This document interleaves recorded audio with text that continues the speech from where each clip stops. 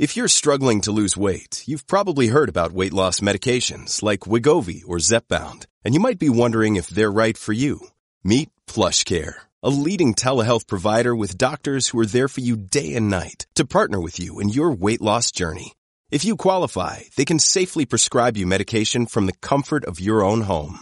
To get started, visit plushcare.com/weight loss. That's plushcare.com/weight loss. plushcare.com/weight loss. I'm recording. All right. Hello and welcome to the Addicts Anonymous podcast. This is episode 42. I'm your host, Jim R. Today we have our friend Christopher P. joining us for an interview about his life of addiction and recovery. How you doing today, Chris? Doing fantastic. Thank you. All right. That's awesome. So let's dive in and let's talk about growing up a little bit. Sure. I grew up in Utah, just outside of Salt Lake City. And I had, my dad was in the military. And so we had a kind of raised like we were in boot camp. Okay. And we have a big family. We were a church-going family. I have 7 brothers and sisters. I'm the second oldest. Wow. It's a lot. And, things were going pretty good in life, I'd say. Dad was he was a little bit of an authoritarian, and that's okay. But maybe around when I was 8. Oh, go ahead. No, I was going to ask was he abusive at all? Not physically, but verbally. Okay. And emotionally. And then, people ask me that sometimes, and they're like, were we just being, big wussies about it? Is that how you act to kids? And I don't know. Maybe. I have the same thing, because some people tell me, they're like, you have to understand you were a kid, so you're not being a wuss. Because one of the things is us men, we're raised to be tough. That's right. That we're not supposed to be sensitive to those type of things. But I think it's okay to be sensitive. You know what I mean? I don't think you're a wuss. I think it's just you're a sensitive guy, if that's the case. I think we ended up being tough. I only have 2 sisters out of those 7 siblings. So most of us were boys. And I think that has an effect, on how dad raises the kids. You can yell a little more. Either way, when I was around 8, my mom got sick. She got, maybe it was 8 or 9. She got cancer.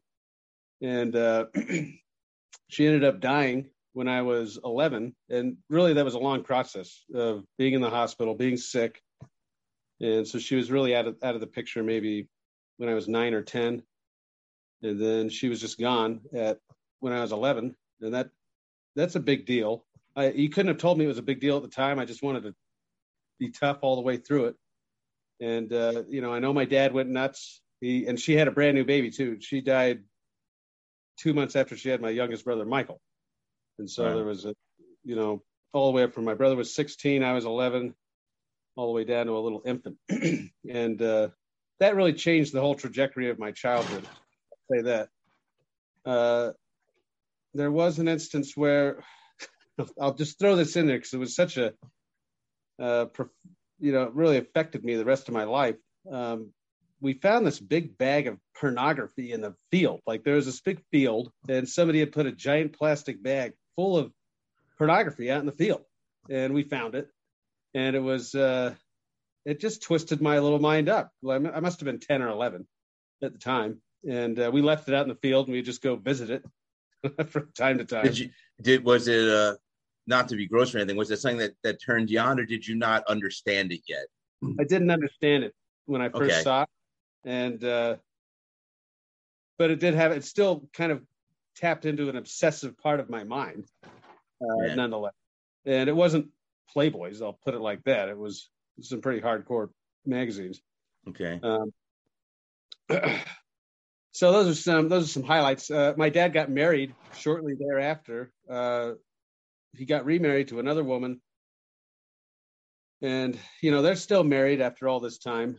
It was not easy. And I ended up running away from home at age 15, and I never returned. How did your stepmom treat you?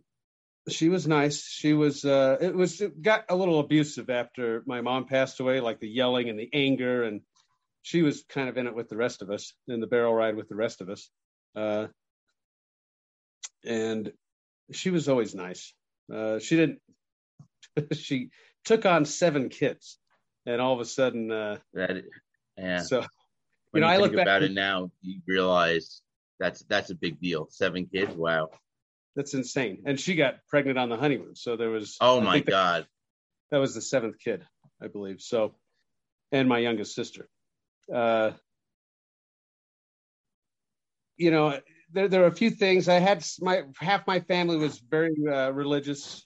My dad's side, my mom's side were all addicts and alcoholics. They were religious too, I guess, but they were all drinkers, heavy drinkers, and drug users. And so I got exposure to both of that. I tried a cigarette or two when I was younger. I didn't know what I was doing. I just, How old were you? 8 years old. I tried one of my grandpa's. That's very young. And he knew that I tried it too. It's Benson and Hedges. Who knew? Your dad? My grandpa did. He knew that your grandpa did. Yeah. And one of the neighbor kids forced me to have a drink at his house one time, maybe when I was 10. It was like it was Tab and vodka, which was absolutely disgusting. I remember throwing it up, and they were wasted, and I walked home thinking that was stupid. And so I didn't really get into that stuff. I remember sitting in driver's ed.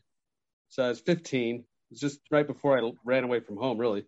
And some kid behind me was like, "Hey, do you want to smoke some pot after school?" And I didn't even hesitate. I was like, "Hell yeah, let's go do that." Yeah. And as soon as I did that, and as soon as I realized that smoking pot could like take away all the pain I was feeling and just remove me out of the situation, it was all over. Like I was off to the races. It had a numbing effect for you. Totally. So how old were you when you first tried pot? 15. Okay. And it didn't take me very long. Like I'd say within the first month of trying drugs, I had already tried LSD and meth, which was prevalent in the area. All the same. Is that within the same time frame when you first tried weed? Yeah, just within so you a went from weed to that heavy shit. You went to the heavy shit real fast. Yeah. And it dominated me real fast. I remember because I had a job washing dishes at the local Chinese restaurant.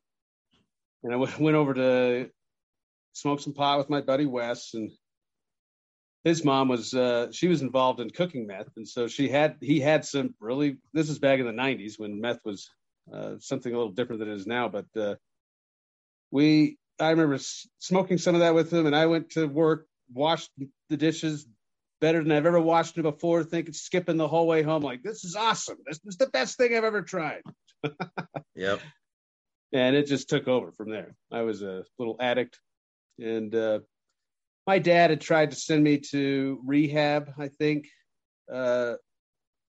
once. And that didn't work out well because he said they were going for a 3-day evaluation. And at 7 days into it, I was losing my mind. And it basically couldn't be controlled, which is why I left the house. He told me, you can't be here and use drugs. And so I said, okay, cool. Well, then I'm out. And this is when you were 15. Yeah. And, whatever we were, I had a good work ethic and I was a hard worker. And I used to I remember buying weed from my friend. I knew a lot of locals around. Through my older brother, who also was doing the same things I was doing. And I remember buying an 1/8 of weed, and I was like telling this guy, I'm going to roll it into joints, and I'm going to sell it before school starts. He's all, well, Chris, you're thinking too small. You need to buy yourself an ounce of weed. That's all. Can I do that? Yeah, you can do that. And from that moment on, like every check that I got for the rest of my life, for 40 years, really, or 30 years, however long until I was 46, I spent my entire check on drugs and then would sell them and get my money back to pay my rent and things like that. That just was the cycle of my entire life, starting way back when I was 15 years old I'd get my McDonald's check because I worked at McDonald's later on, working for $3.25 an hour. You know, you get your couple $100, get a ball of meth, sell it, and have enough to go the whole week. So you always had your supply. Where were you getting it from at such a young age? Well, my older brother was kind of into that crowd, but I was also a little networker, and I just wanted to always top what my older brother was doing. So I just managed to find, when I left home, I literally found the only crack house in the neighborhood, and that's where I was living. It probably wasn't the only one, but it seemed like it to me at the time. And a lot of people came through that house all the time. There was a lot of meth being moved through that house. And what was it like living there? There was a lot of older people, and they would,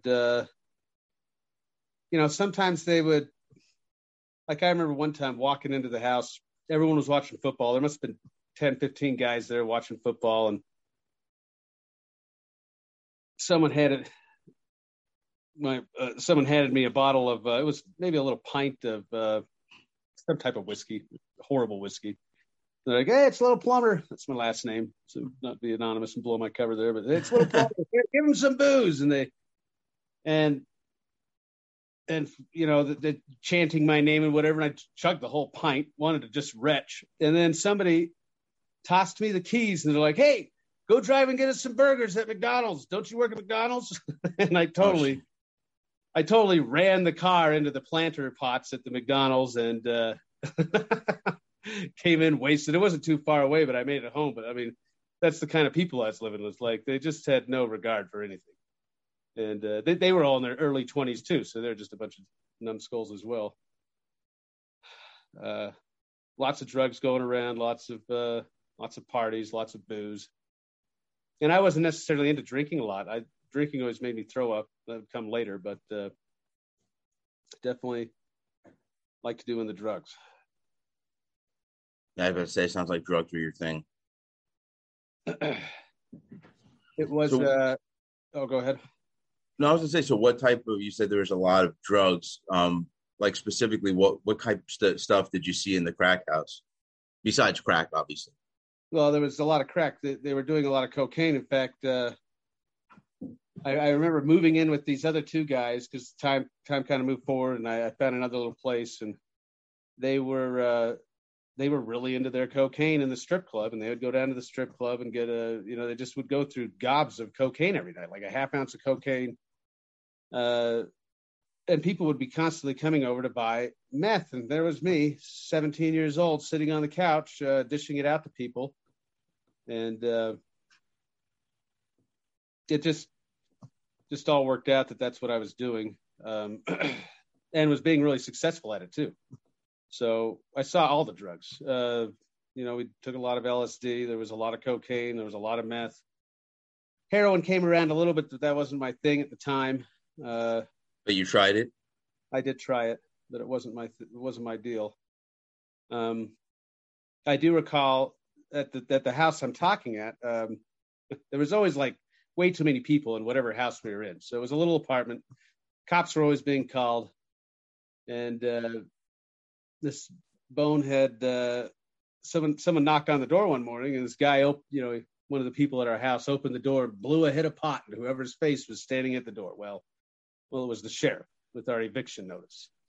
And he kindly handed it to us, and they came back about 20 minutes later with the whole squad. And I was only 17, so I got roused up off the couch, and there wasn't a drug to be found in that house. All the drugs were done.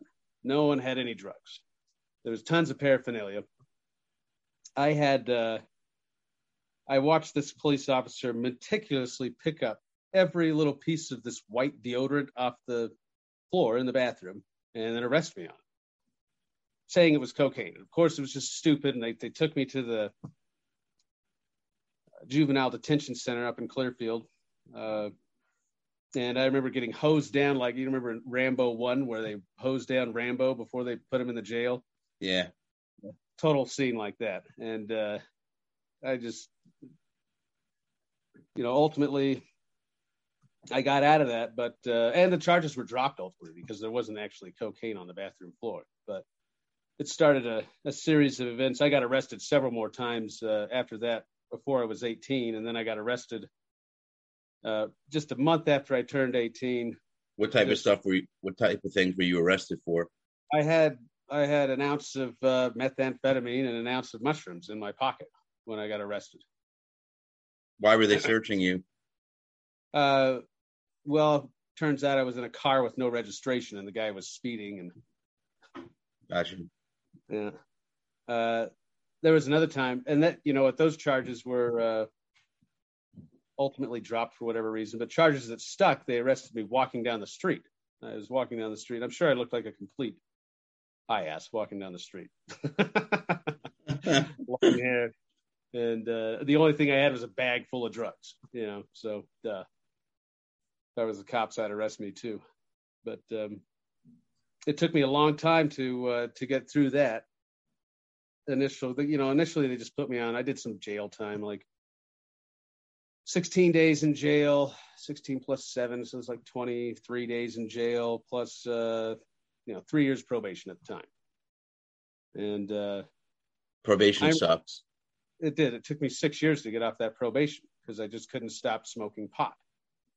That's when I really started drinking a lot of beer. You're lucky that they didn't send you to jail for that. Yeah, I am lucky. No doubt. I was on probation. I had gotten arrested with a few pounds of weed. So when I was on probation, I peed dirty twice. And he says, I got to send you back to court. So I was full of shit at the time. But what I did was I went and signed up for a rehab. I didn't give a shit. I was still going to find my way of smoking. But I wanted to show the judge that I was addicted and not an asshole that was just taking whatever. Because I didn't want to go back to jail. I was only in there for a night or two. But it's a long night. And it makes you realize, holy shit, if I have to do some time, this is going to be rough. That's right. It did give me a good scare. Not like that was the last time I ended up there. Still do stupid stuff, Yeah, that wasn't my last foray in jail. That's for sure. Finally, you go first. Oh, I'm the kind of guy that finally it just dawned on me that this is the game you're in and you need to play it and you need to get out of it. And you're on probation for so long, pull your head out of your ass and do it. And I did it. And in the meantime, I somehow managed I was court ordered to get a GED. So I did. Really? Yeah, because I had dropped out of high school at 15 and never went back. And they said, go get your GED. So that was a good thing. And somehow in the whole mess of that, I ended up taking a pre-ACT test, which I was able to use to get into community college with an ACT score. And so I got into community college and ultimately transferred to a university and was well on my way. And I ultimately did get my bachelor's degree. But were you using during this time or did you cut back? The whole time. I partied it up. So it didn't stop? No, never stopped. I never stopped selling weed and never stopped selling meth, just the whole time. I got smarter about it for sure, but never stopped. How did you end up getting good grades? I mean, that must have been difficult. Well, I don't want to say I'm overly smart, but I did the reading, and I just managed to. My trick to getting through college was to get to know my professors. So here's an example. I got caught. We were having a little after a graduation party one year, and the cops knock on my door and they're like, "Listen, bud, you've got pot billowing out of your front window, and we're going to do it the hard way or we're going to do it the easy way." So I said, "Okay, hold on a minute." Shut the door. Let everyone know the cops are going to be coming in.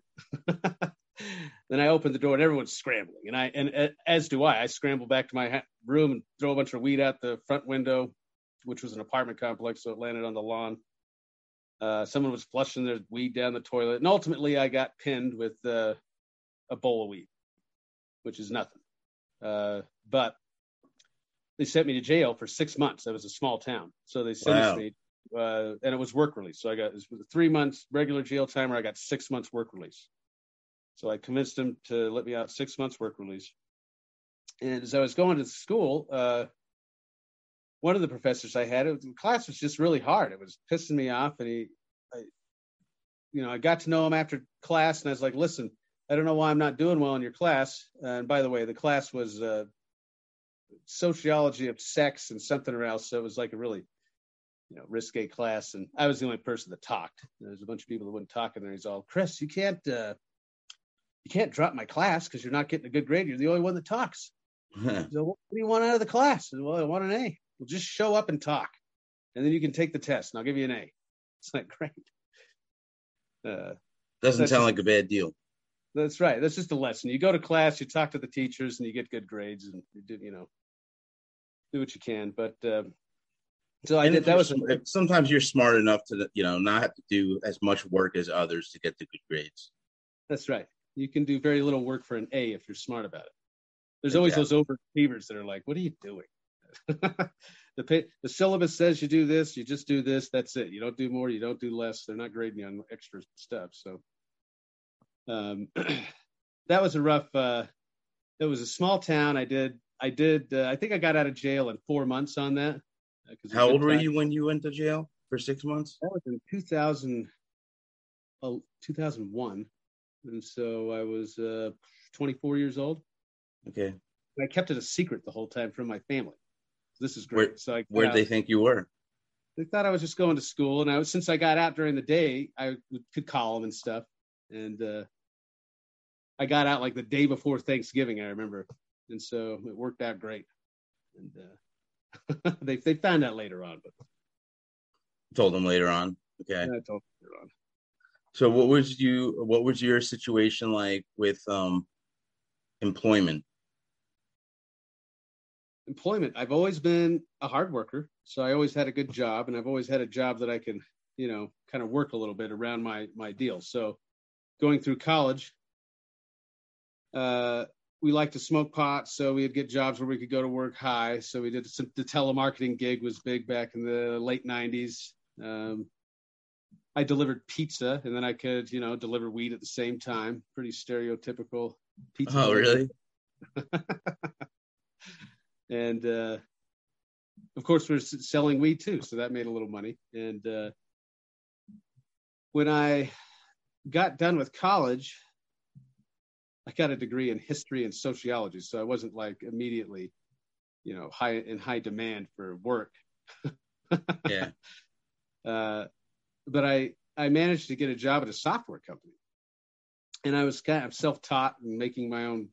I made computers and knew my way around a computer. So I got a job doing tech support, and I ended up staying there for 15 years, and I did really well at that company.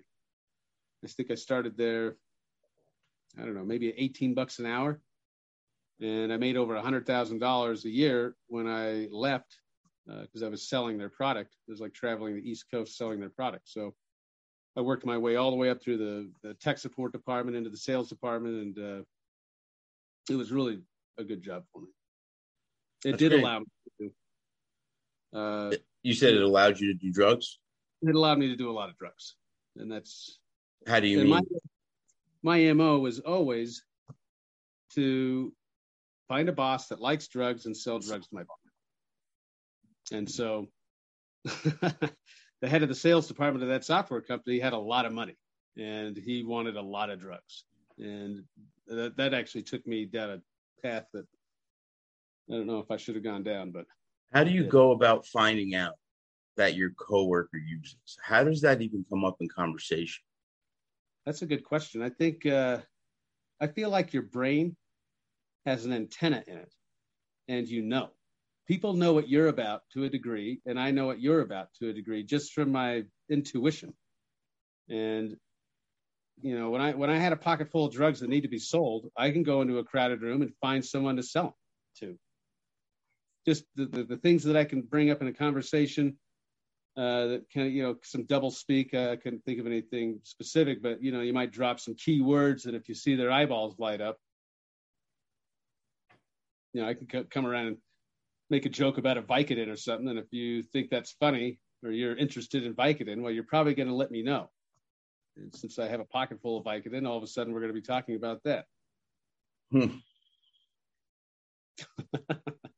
Yeah, the painkillers, I remember those felt good. A little too good, obviously.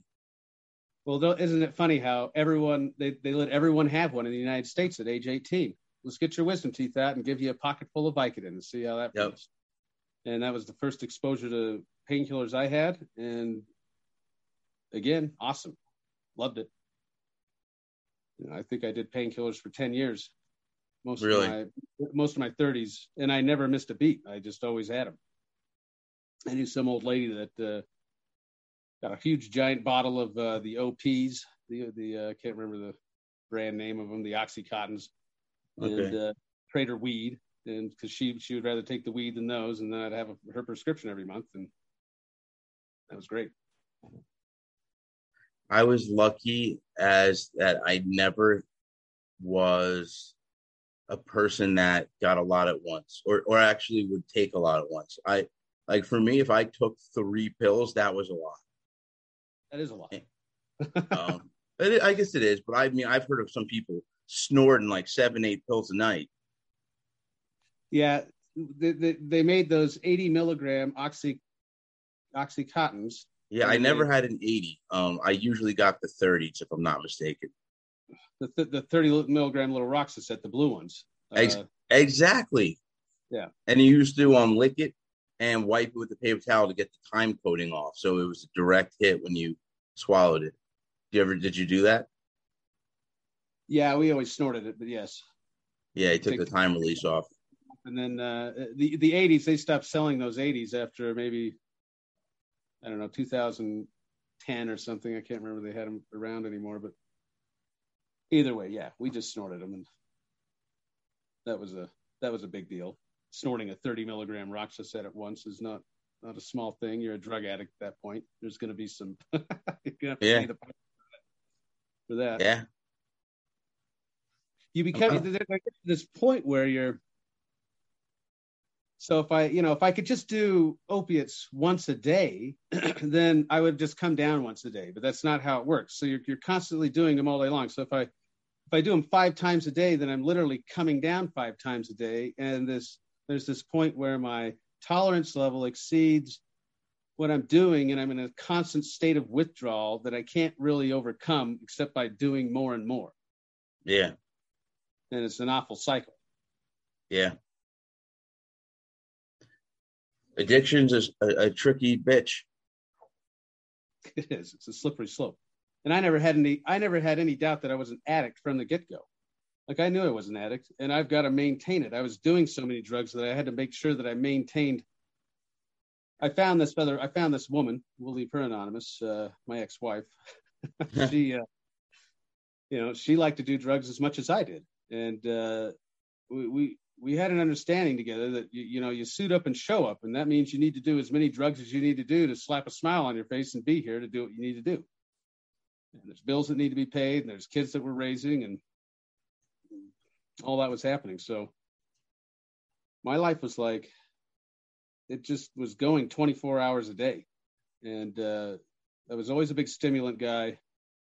I got hooked on the opiates, but I always liked stimulants. And ultimately that made a big mess of things, because mixing opiates with stimulants is like you just become an idiot over a period of time.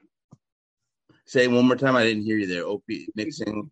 It just makes you stupid over a period of time. I mean, if you oh yeah, do painkillers and then you're smoking speed on top of it or injecting speed, you can't tell your head from your ass. You're wandering around. You're basically the end game of that is spinning in circles around your pile of garbage that you've piled up in your room. Yeah, absolutely. I was not immune to the end game. So let me ask you this: how are your relationships at the time? Friends, family, employers? How is the relationship? When you started using, and as it progressed, how did you maintain those relationships, or not maintain them? Maybe. Well, I was always using, so that was always a factor, and I was a people pleaser because I wanted to sell you drugs. So I had a lot of friends, and I had a lot of I wouldn't say I was an instigator or anything. I was quick to apologize. I made things. I felt like my relationships were well. The relationships that suffered were with direct family that wasn't using. Like people that weren't using can't really be a part of my life. And my dad and I always had a rocky relationship because, well, for obvious reasons, we never settled the past. And so I just always felt like I never measured up to his expectations. And he always felt like I was a drug addict that was out of control. So, there would be dinners and things we'd go to, but I'd get the heck out of there as fast as I could. And those were the relationships that suffered, really the ones that mattered. And,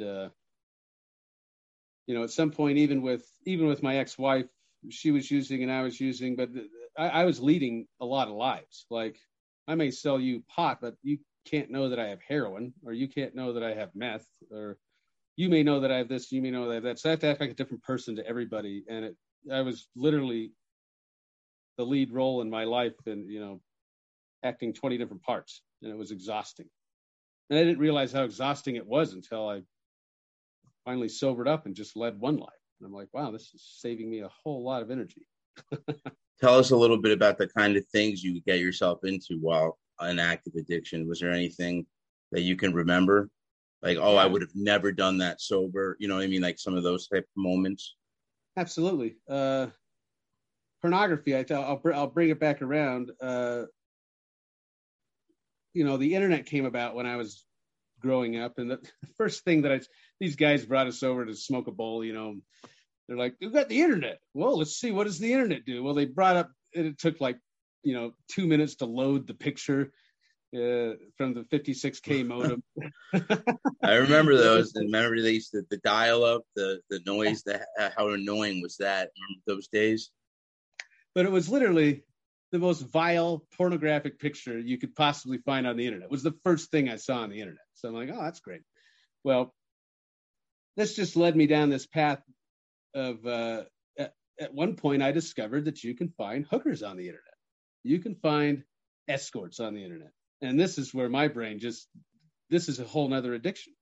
And not only are they there, but they all do drugs, every one of them.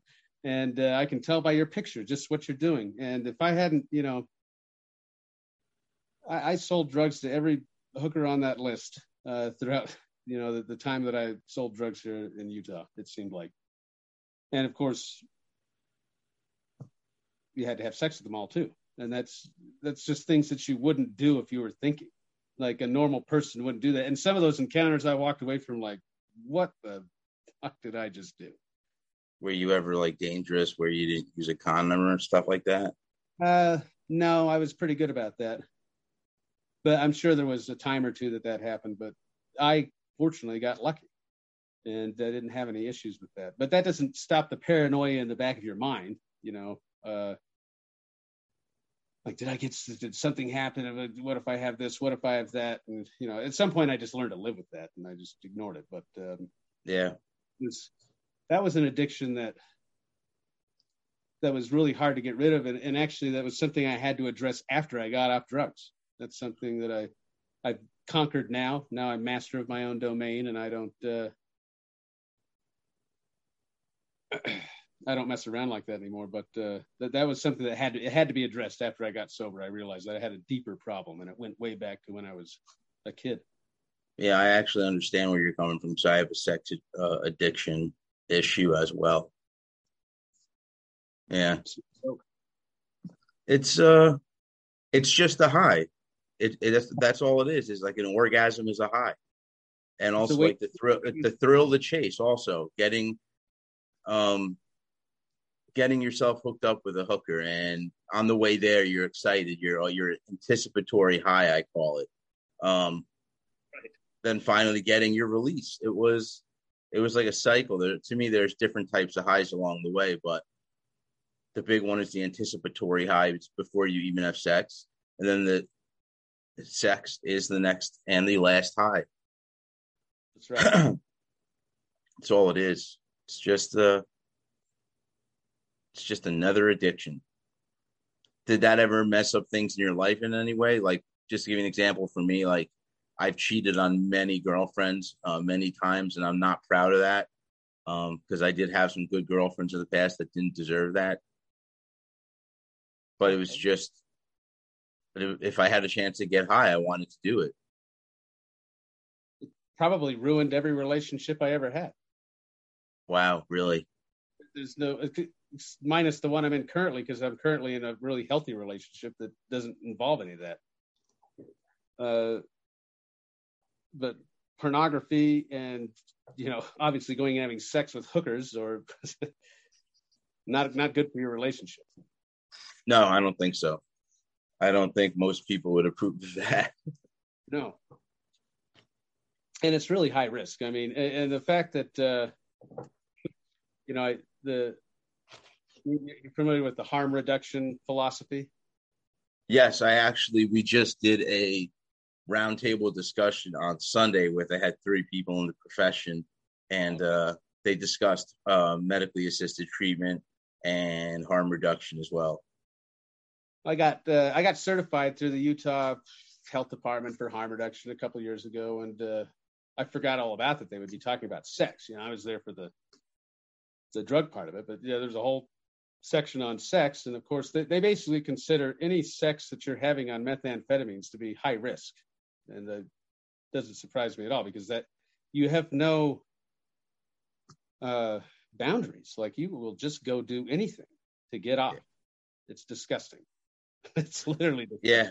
And not to get too much, but I know I have a group member who told me that it makes you horny. Crystal meth makes you kind of horny. So that's another thing that I'm sure leads you in the wrong direction. If That's true. I don't know if it's just for her or whatever, but she said most people feel that way. And that doesn't mean that I still had sex with my wife every day, which is, I won't even go down that road, but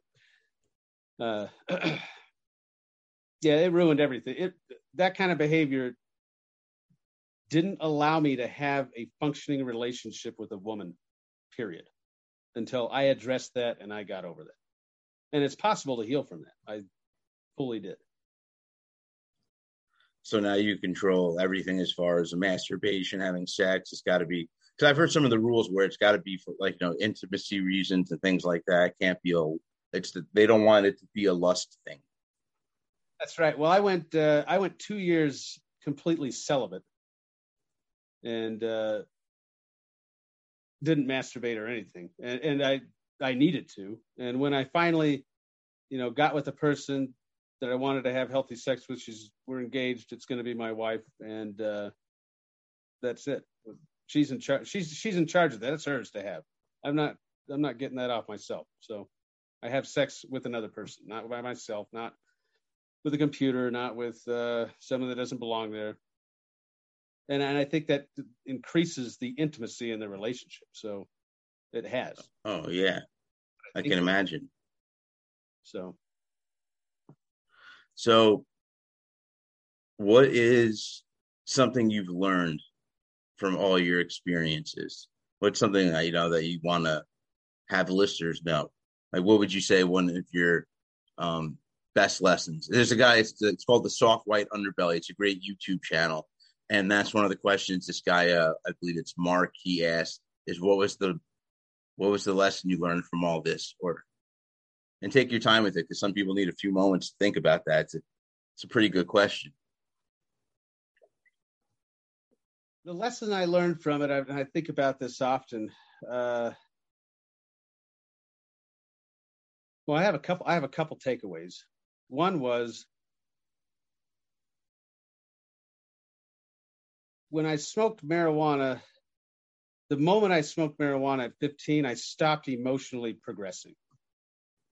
Like it just stagnated me immediately.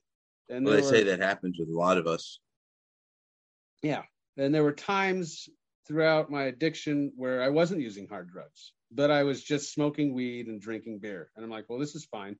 And we can go years like that. But I didn't get better. I was just stagnated in this spot. And I never grew up beyond, I might as well have been an emotionally, 15 to 20-year-old until I threw the towel in at age 41. And when you say threw the towel in, Can you elaborate on that? I got sober at 41. I finally stopped using, my body couldn't take anymore. And I got sober through the rooms of AA. But, there's something to be said for learning those skills of, and no one wants to learn those skills. Like, I don't want to have to go learn how to live life at a rehab at age 40, because why don't we teach that in junior high? Why don't we teach some life skills like that in junior high before people have all these issues in life? But what I really found out was what everyone else, there's all these religious people in the world, and there's something to it. Why are they like that? And of course there's a whole bunch of assholes who are part of religion too, but yep, I can separate those out, because that's what my little spirit always wanted to do. It just wanted to grow, and I prevented it from growing. In fact, I convinced myself that it didn't exist. I convinced myself that I didn't have any light in me, and I turned out all the lights in the room until I was sitting in absolute darkness. And then I realized that that is something that I'm missing. And I wish that I guess that's what it took for me to learn that. So I had to go down this really dark road to learn that, I have a higher power, and I have, some light inside of me that can shine real bright. I just have to hone it. I have to feed it. Yeah, that's one of the things. We have our own 10 steps, and that's one of the things I try and focus on there, is finding that inner strength and courage in yourself. And keep in mind, I love AA. I got a lot of stuff from that. I've read the big book, I think, 4 times now.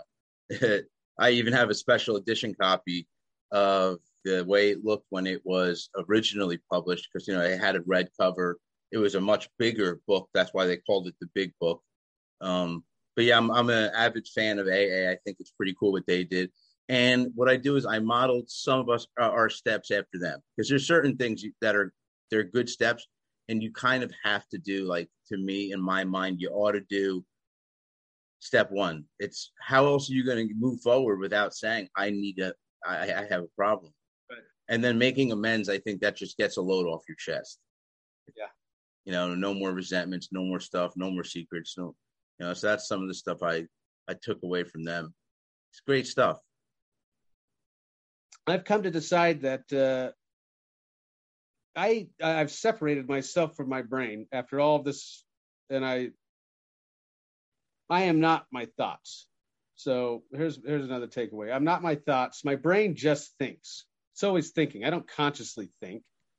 And it's going to think about what I put into it.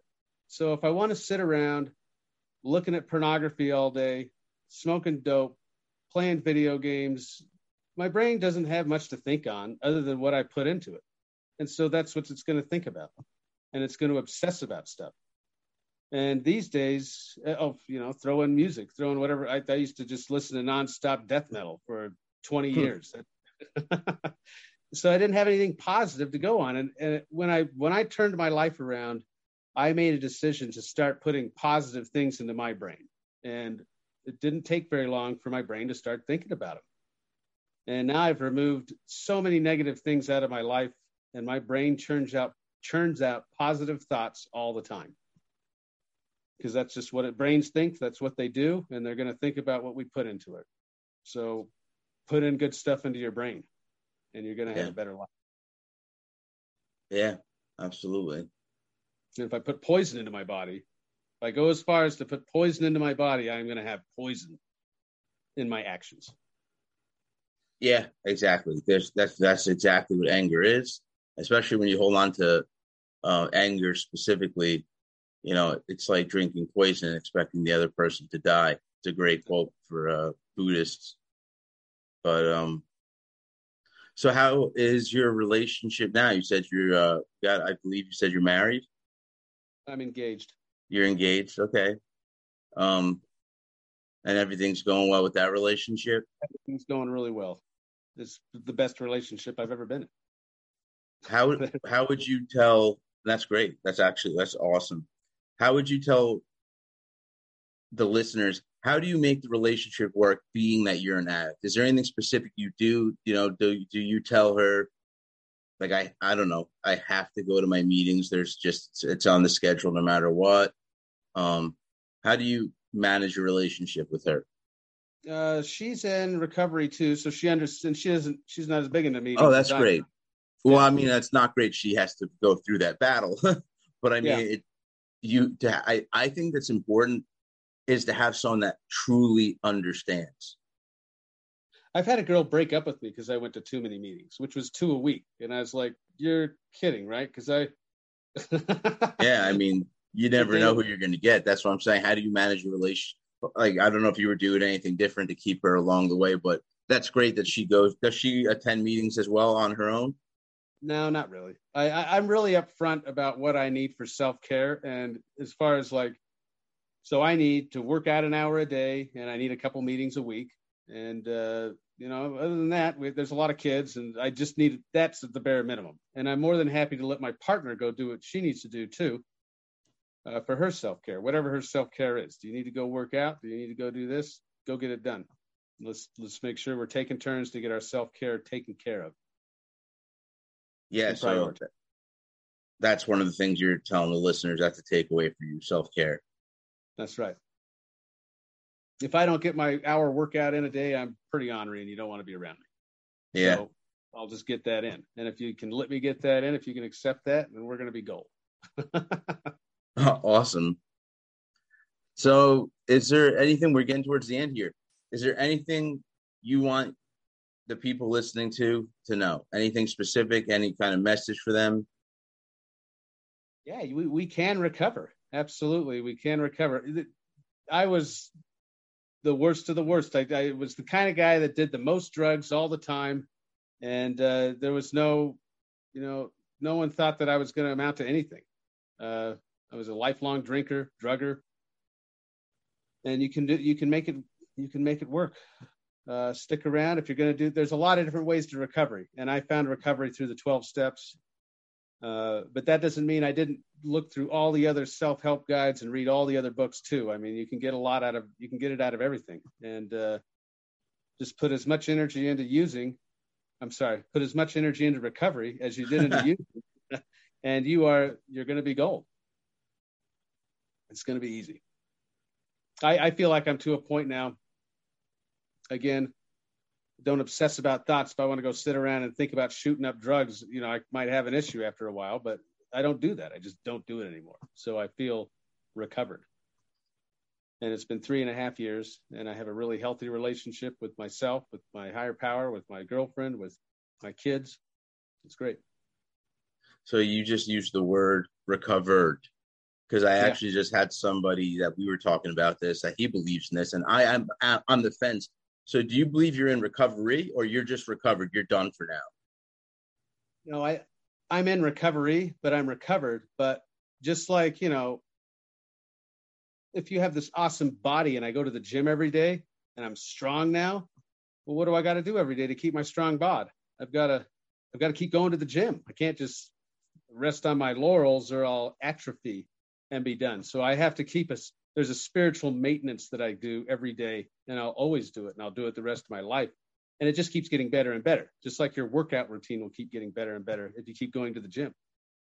Just like you'll get smarter if you read books. Is part of your routine praying and things like that? Oh, yeah. Uh-huh. Yeah, it's important. First thing I do out of the bed in the morning is pray, and it's the last thing I do before I go to bed. It's good. It works for some people, not others. Like me, I'm agnostic, so I don't know what to believe. But I read about all religions. I actually just had somebody send me the Quran because I told this guy that I met at work, like a customer. He was a customer, and I told him, actually, he didn't even end up buying a car, but I told him I would love to read it one day. He goes, "I'll send you a copy." And he forced it upon me, and I just got it in the mail last week. It's good to have books like that around. I'm a big advocate of the Bible. The Bible's helped me a lot. And that's not an easy book to read. But no, I have a Bible. I've tried to read it. It's just difficult to understand. I think what it does for me, you can read the Bible for hours and be like, what did I just read? But what it does, tunes you into a particular frequency, and that frequency is higher thinking and closer to God. Yeah. And so you're tuning yourself in by if you want to read the Old Testament, don't start with Exodus, start with Psalms, and read the Psalms and Proverbs and Ecclesiastes, and those make a lot of sense. They're good books. Awesome. So I think that's all we got for today. I want to thank you very much for coming on the show. How do you think you did? You feel good? I feel good about it. Awesome. That's what I'm great to hear. And my little sales pitch now, as everybody knows who listens to me already. If you like what you just heard, go to the bottom right-hand corner. You can click on our logo and subscribe. Also go below, give us a like. Check out our Facebook group and page. We have a lot of information there under the events tab on the Facebook group. You'll see a bunch of Zoom meetings. You can also give us a like there. We're also on Twitter, Instagram, Reddit. Just type in Addicts Anonymous on any of those. You'll see that. And that's all we have for today. So until next time, folks.